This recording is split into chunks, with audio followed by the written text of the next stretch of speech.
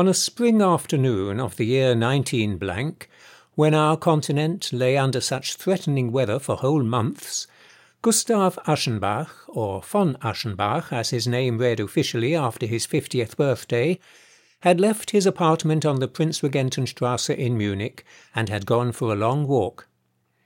Overwrought by the trying and precarious work of the forenoon, which had demanded a maximum wariness, prudence, penetration, and rigour of the will, the writer had not been able, even after the noon meal, to break the impetus of the productive mechanism within him, that motus animi continuus, which constitutes, according to Cicero, the foundation of eloquence, and he had not attained the healing sleep which, what with the increasing exhaustion of his strength, he needed in the middle of each day. So he had gone outdoors soon after tea, in the hopes that air and movement would restore him and prepare him for a profitable evening. It was the beginning of May, and after cold, damp weeks a false midsummer had set in. The English gardens, although the foliage was still fresh and sparse, were as pungent as in August, and in the parts nearer the city had been full of conveyances and promenaders. At the Aumeister, which he had reached by quieter and quieter paths, Aschenbach had surveyed for a short time the Wirtsgarten with its lively crowds and its border of cabs and carriages. From here, as the sun was sinking, he had started home, outside the park across the open fields, and since he felt tired and a storm was threatening from the direction of Föhring, he waited at the North Cemetery for the tram which would take him directly back to the city. It happened that he found no one in the station or its vicinity. There was not a vehicle to be seen, either on the paved Ungerer Strasse with its solitary glistening rails stretching out towards Schwabing, or on the Föhringer Chaussee. Behind the fences of the stonemasons' establishments, where the crosses, memorial tablets, and monuments standing for sale formed a second uninhabited burial ground, there was no sign of life.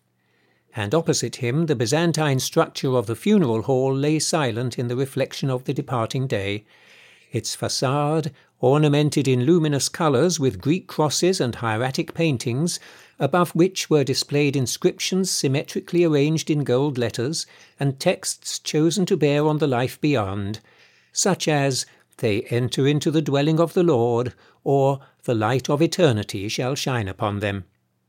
And for some time, as he stood waiting, he found a grave diversion in spelling out the formulas and letting his mind's eye lose itself in their transparent mysticism, when, returning from his reveries, he noticed in the portico, above the two apocalyptic animals guarding the steps, a man whose somewhat unusual appearance gave his thoughts an entirely new direction. Whether he had just now come out from the inside through the bronze door, or had approached and mounted from the outside unobserved, remained uncertain. Aschenbach, without applying himself especially to the matter, was inclined to believe the former. Of medium height, thin, smooth-shaven, and noticeably pug-nosed, the man belonged to the red-haired type, and possessed the appropriate fresh milky complexion. Obviously he was not of Bavarian extraction, since at least the white and straight-brimmed straw hat that covered his head gave his appearance the stamp of a foreigner, of someone who had come from a long distance. To be sure, he was wearing the customary knapsack strapped across his shoulders, and a belted suit of rough yellow wool. His left arm was resting on his thigh, and his grey storm cape was thrown across it. In his right hand he held a cane with an iron ferrule, which he had stuck diagonally into the ground, and, with his feet crossed, was leaning his hip against the crook. His head was raised so that the Adam's apple protruded hard and bare on a scrawny neck emerging from a loose sport shirt.